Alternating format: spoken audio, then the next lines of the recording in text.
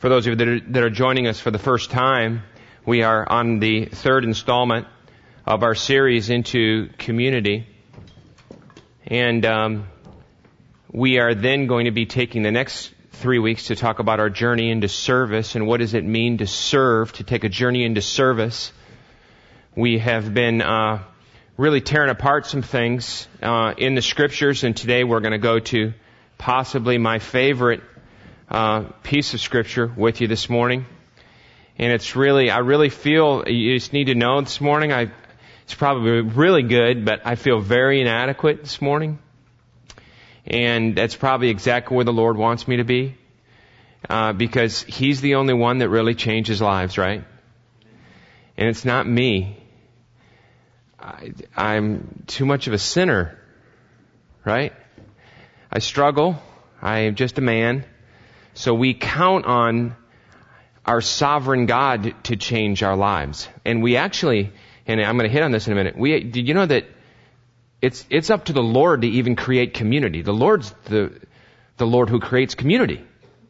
We can't conjure community. The best we do is Friday night at the bar. You know, playing pool or whatever you do. All right? But the Lord, when you look at what He's doing, it's a very different thing than maybe how we would, conjure or talk about community. The word fellowship in the New Testament Greek is koinonia. It is a very rich word that literally means communion. It's a participation of people together in God's grace. Okay?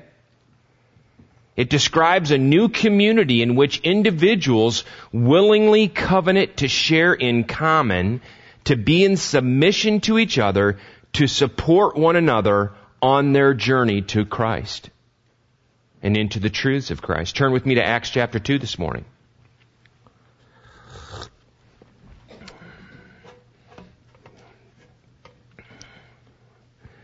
Acts chapter 2, we'll start reading at verse 42.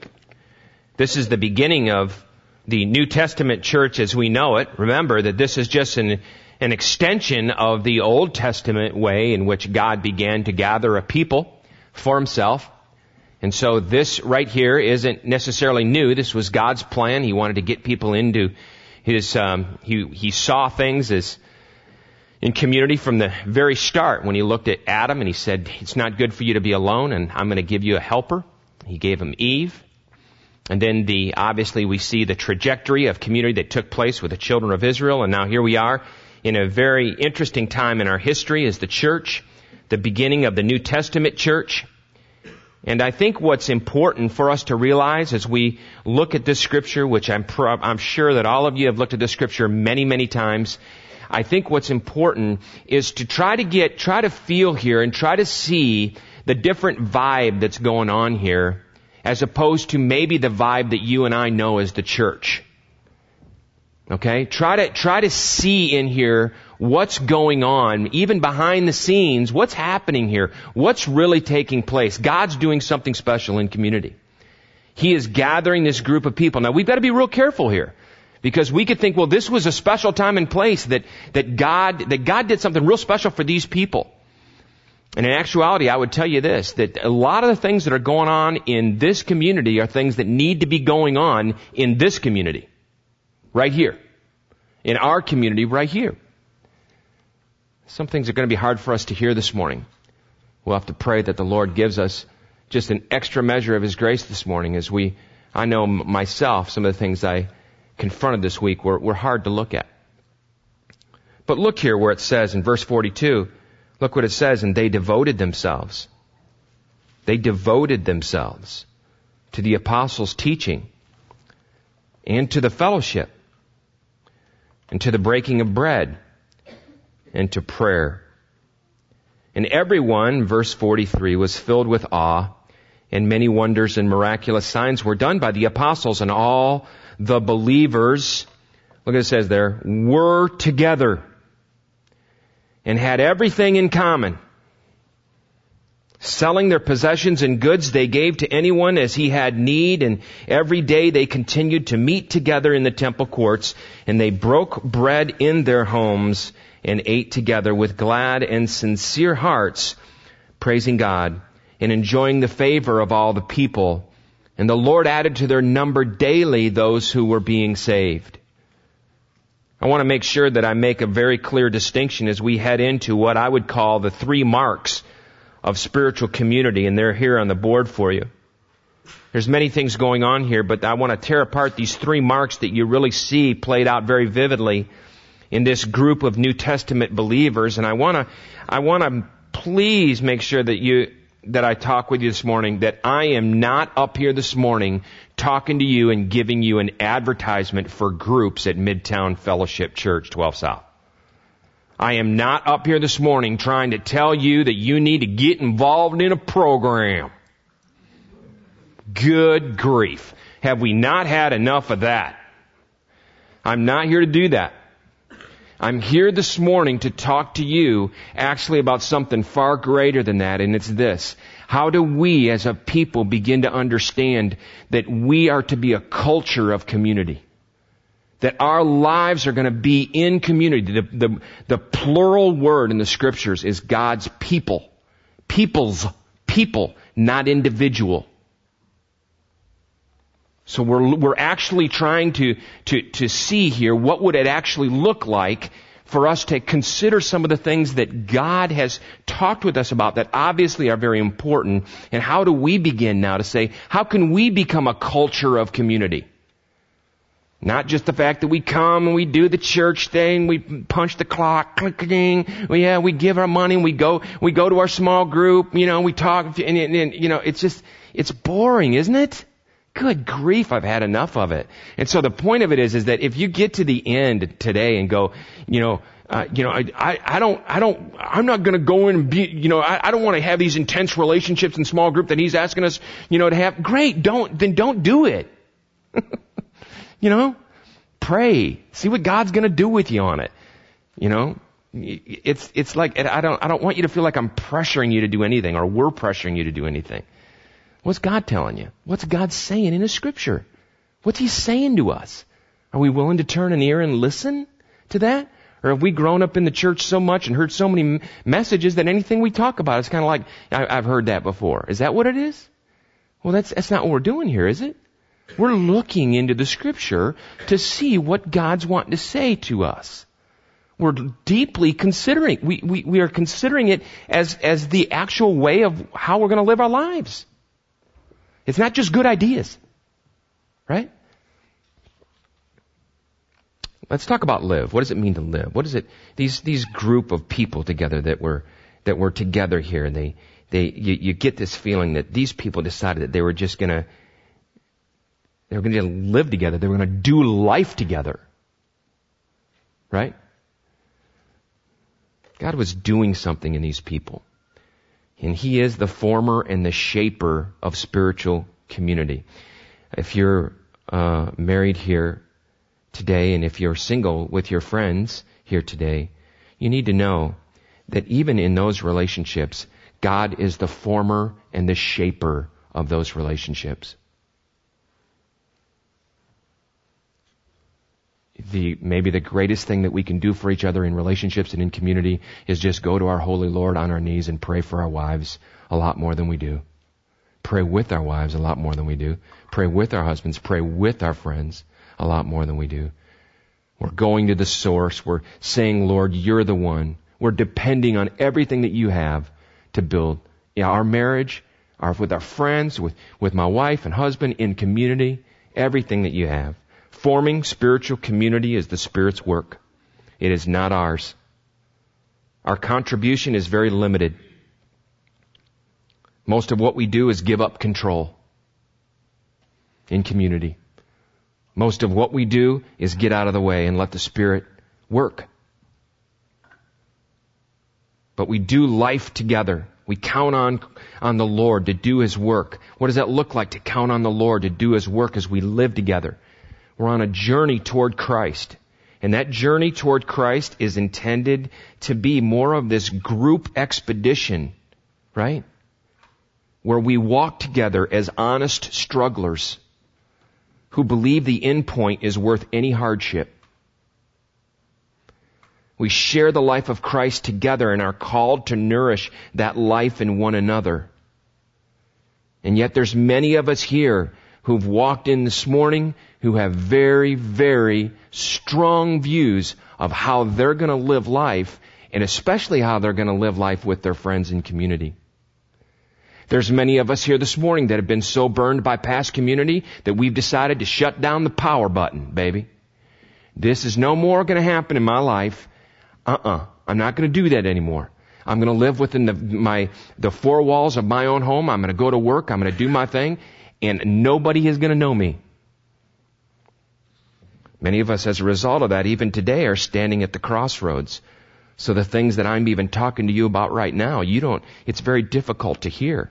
It's difficult to hear that there's this group of people that live together, they actually struggle together, that they suffer together, that they submit to one another. That's not a popular concept for us to talk about. I don't want to submit to anybody. I want everybody to submit to me.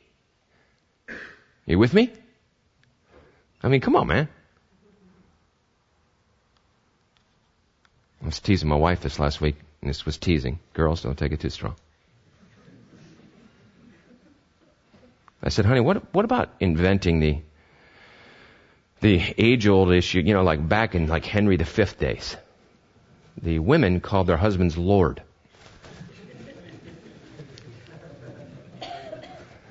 Come on, guys, don't you know of all the buttons you can press, right? Everybody has their nuclear button, don't they?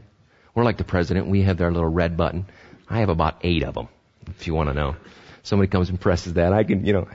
She goes, what are you talking about? I says, well, maybe you should just consider calling me Lord Joel. Just kind of a teasing concept, And I don't even think I got a response. It was one of those deals, But many of us are at the crossroads. We have a very difficult time because we are raised in a Western society that tells us that the individual is more important than the group. Chuck Colson has a quote in one of his books that says this: "It is scandalous that so many believers today have such a low view of church." And we all do. They see their Christian lives as a solitary exercise. Jesus and me.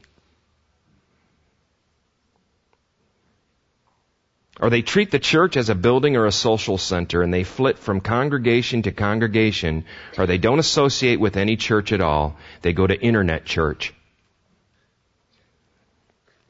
That the church is held in such low esteem reflects not only the depths of our biblical ignorance, but the alarming extent to which we have succumbed to the obsessive individualism of modern culture. And we have.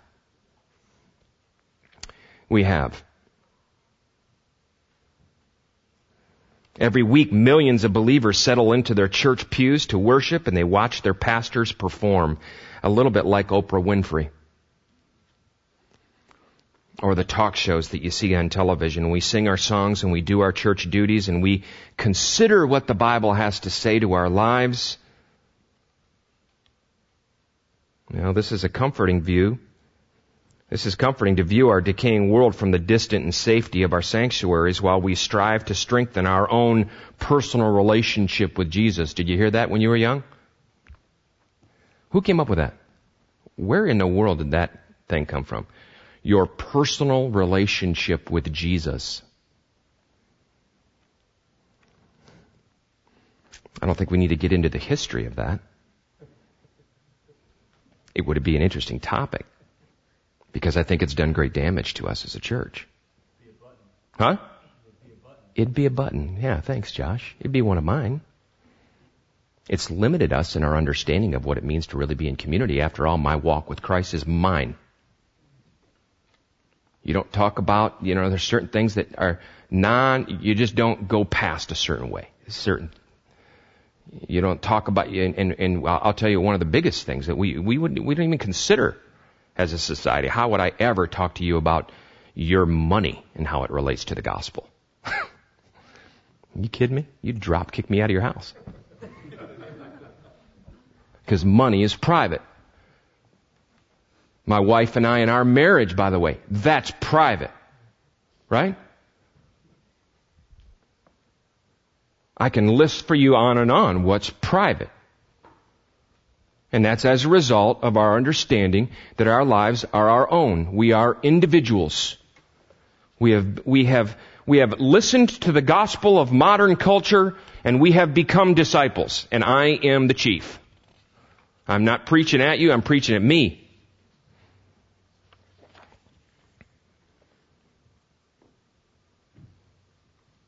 So what do?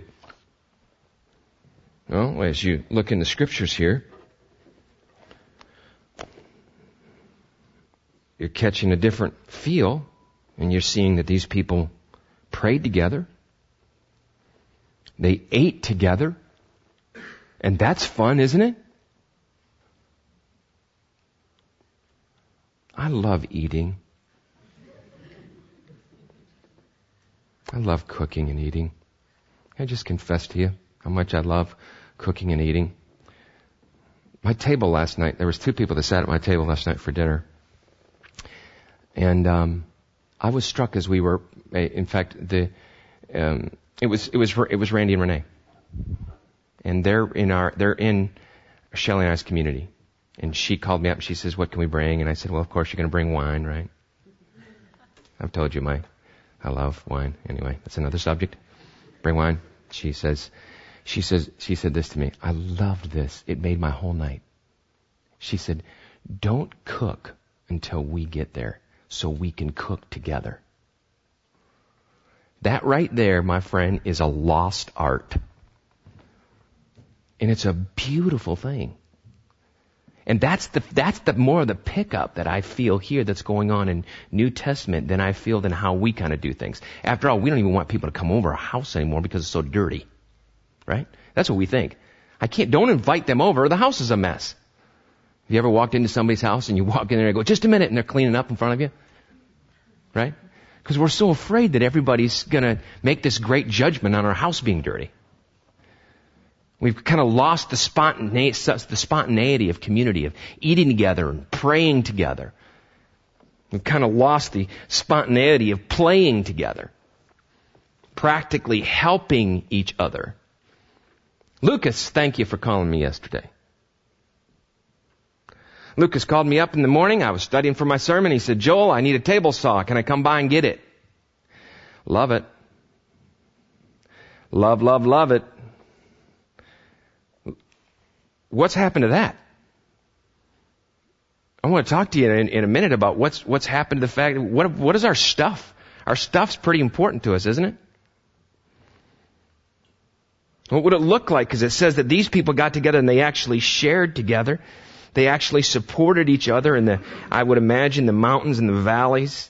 One of the disturbing things about church statistics is some of them are really right on true. There's a lot of them I like to throw into the garbage, but one of the things that they say is that we have a lost generation, and they're speaking to about your generation, your younger generation is saying that you're not coming back to church in general, and you won't come back to church until you at some point face some kind of great crisis in your life. So out of high school, you'll go to college. We'll all do the college thing.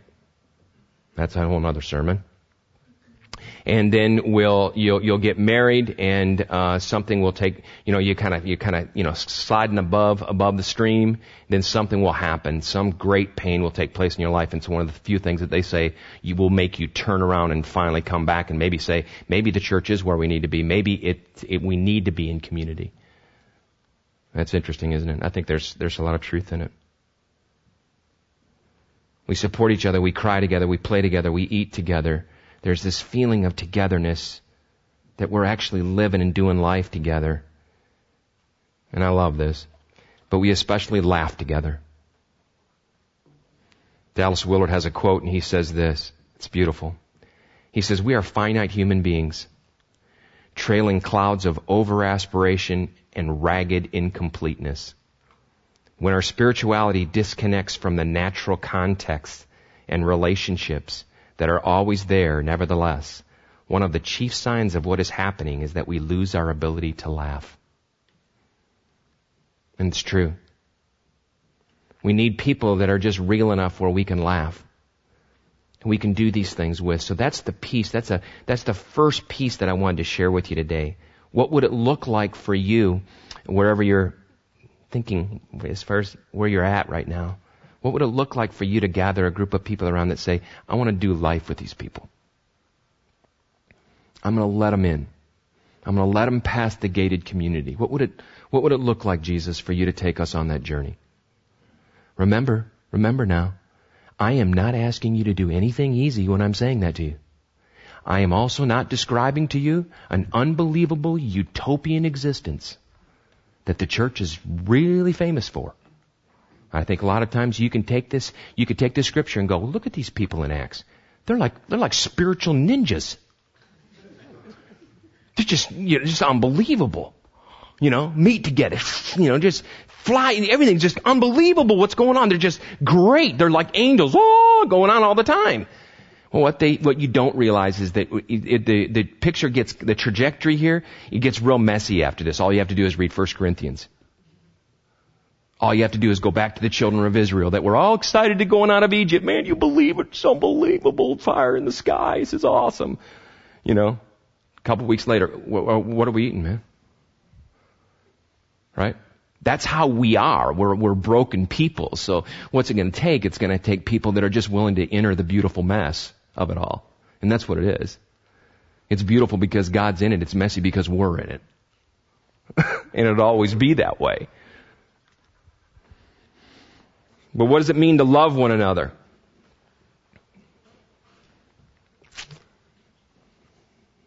I was thinking a lot about this week.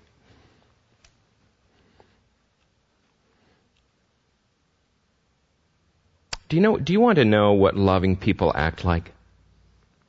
Yes, I do. Good. Thank you. So do I. I think we all want to know because there's such a great chasm between what we learn and how we gather together for years and years and years, and yet we don't seem to really change in how we love each other.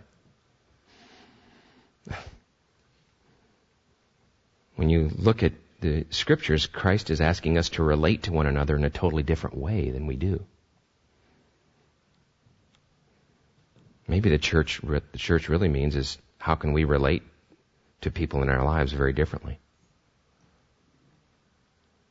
See, that's what the gospel has done for us. It has freed us to live life differently. Do you know what Romans 8:1 says? It says this. You've heard it before, and it says this. Therefore, there is now no condemnation for those who are in Christ Jesus. None. That's the gospel. If that's the truth, why do we live in such a condemning culture, even in the church? When we enter the life of this discipleship with Jesus, we stand actually in a new reality where condemnation is simply irrelevant. It's not to be a part of our lives any longer. So if Jesus condemns me no longer, why do I continue to condemn myself? And why do we continue to condemn each other? Condemnation, I looked this up. This is interesting. It says the expression of strong disapproval and the pronouncement of wrongdoing. The pronouncement also of a verdict. And isn't that what we want to do with each other? And it's one of the reasons why we struggle so greatly in community is because we become a condemning community versus a loving community. Does it work to condemn? It feels good, doesn't it? It's like a drug that feels good. Well, let me just tell you something. Many of us in this room, including myself, we've had enough of that because all that condemnation does for us is pushes us into a life of shame. And many are here today even that would say, man, I've been through a lot of problems in my life and I'm not going to tell anybody about those things because they've condemned me. They've disapproved of me. They found out that I slept with 17 girls when I was at whatever college, or they found out this. Let's keep going down the road. And the 16th one was just too much, or the whatever. I mean, we can create the condemning circles that really look ugly, don't we? There's no life-giving power in condemnation. When it says there's no condemnation in Jesus, it's done. You don't have to condemn each other. Husband and wife, it's one of the greatest ways you can begin to destroy your marriage if you want to condemn. How does Jesus deal with people when he wants to talk about their behavior and their relationships? He asks them. He goes to people and he says, what do you want? Look at the conversation that Jesus has with the Samaritan woman. Maybe that's more of the kind of conversations we need to have in our marriages and with our friends. No condemnation. You see, in shame, we are self-condemned. And this is a lot of us here in this room. In shame, we are self-condemned for being the person we are. It touches our identity and causes massive self-rejection. We feel ourselves to be a failure just for being the person we are. We wish we were someone else. We feel trapped and we think our life is hopeless. And I go on to tell you something.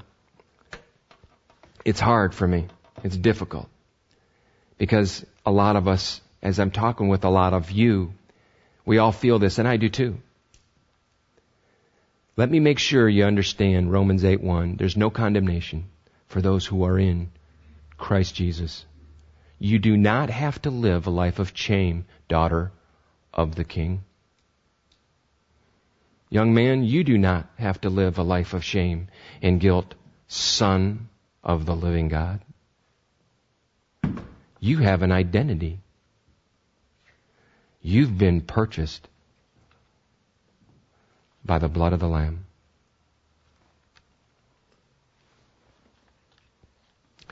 The condemning issue is an important thing for us to talk about because Crabb, who's a guy I really agree with, Larry Crabb on Community, says this.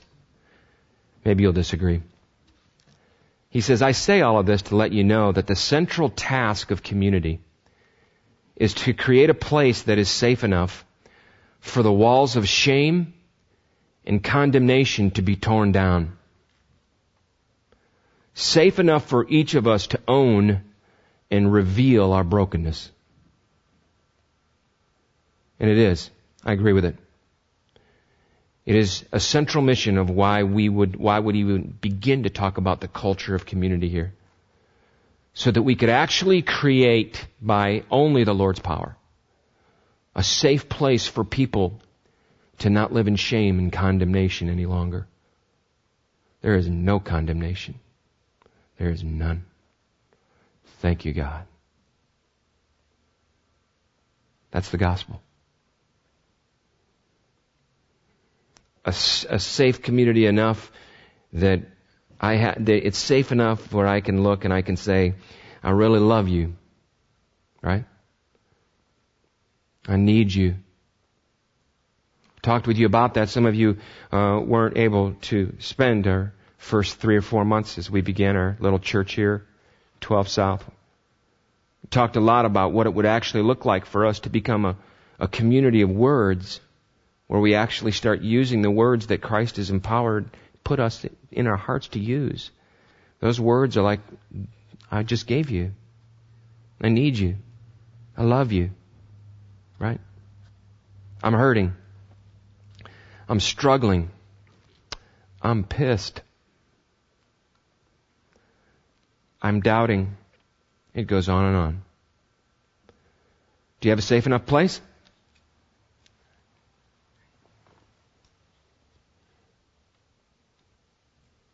Safe enough to share. Let me just say something that kind of goes along with what I was just sharing. When we started, it used to be called Mercy Hill, now we're Midtown 12 South, right? When we started Mercy Hill, we actually did an experiment. It was kind of cool. We looked at this scripture and says, what would it actually look like for us to start to think about sharing our stuff with each other? What would it look like for us to, in modern day, live out an ancient truth? Like these people, they said they came together, they shared everything. Everything was in common. And if somebody didn't have a need, they sold whatever they had to help somebody else. Now when we hear that, we go, what are you asking us to do, Joel? Burn up the mortgage and sell the house and everybody move into a commune? No. But here's what I'd like to ask you to do. What is it that you have in your life that you would like to make a common possession for the community? What is it? And here's what the second challenge is. For those of you that have been with us since day one, here's your challenge. What would you like to make as a common possession, but it's really going to hurt you to make it a common possession? It's easy for me, by the way, now, if I want to make my common possession my Xbox. Why is it easy? Because I've had it for a year. And I played Call of Duty like 1 billion times. I mastered it. Not really. Not good at it at all. I'm not nearly as good as Matt George. But what's more difficult for me to give would possibly be the, extra $25 that I got this last week from wherever. Right? Oh, that's tough, right? Or my time.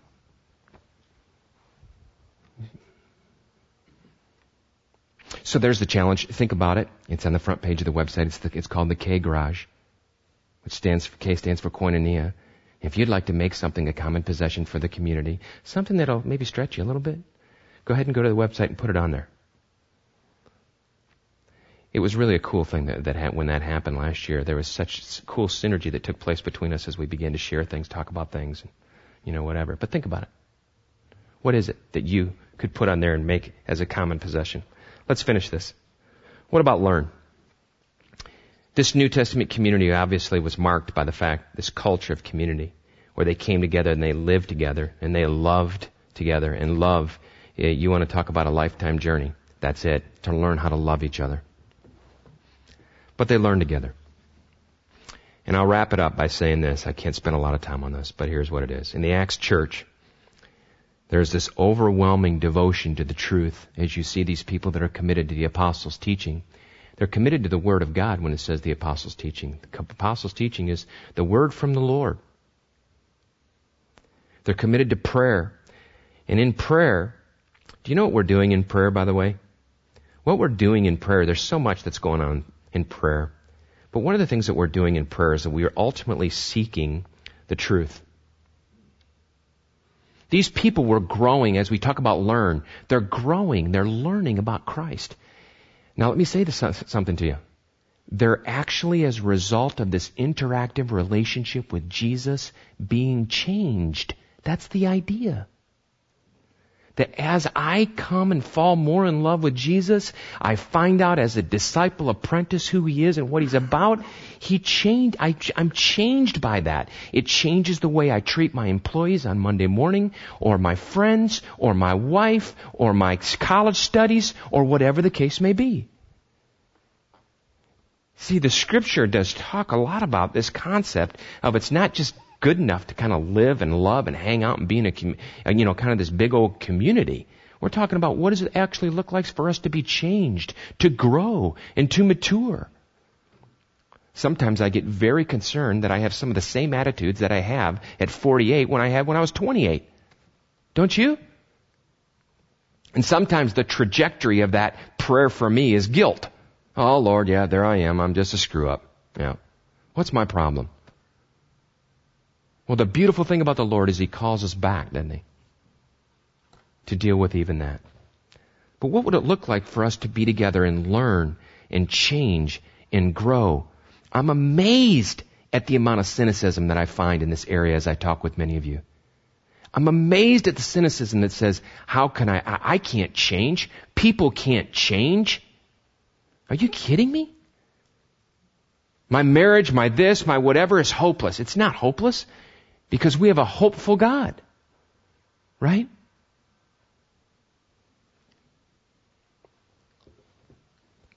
These people were a group of disciples that were rearranging and reshaping their lives around the truth of Jesus. And that's what we need to be doing. We're rearranging like the furniture in your living room. As a result of coming to know Christ, we're rearranging the furniture in our hearts. The whole thing's different.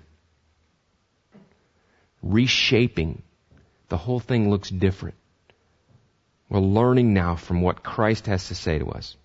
Schaeffer has a great quote that I'll use in closing. Francis Schaeffer says this: "The true Christian is not only to teach truth, but to practice truth in the midst of a world of relativism. And this will bring forth confrontation. Loving confrontation, but confrontation."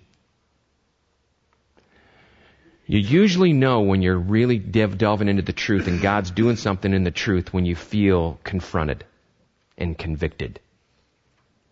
And that's probably one of the things we need in community too, is brothers and sisters it's safe enough for us to live in that kind of conviction and confrontation. Think about it. Let's pray. God, thank you for this morning. Thank you for these friends. Thank you for this community that is so real, and yet we have a hard time getting our mind around it. The way that many of us understand some of these things is difficult. We've come out of a bad place, and so we need every bit of your truth and your power to convict us and cause us to look anew of what you have for us. I pray for us as a community in this little part of our city, and I pray that we would be the kind of community that you talk about in your scriptures, that all men that you will know that you are my disciples if you love one another. Lord, I do pray that we'd come together. I know and completely recognize that there are many people sitting in this sanctuary this morning that are very lonely.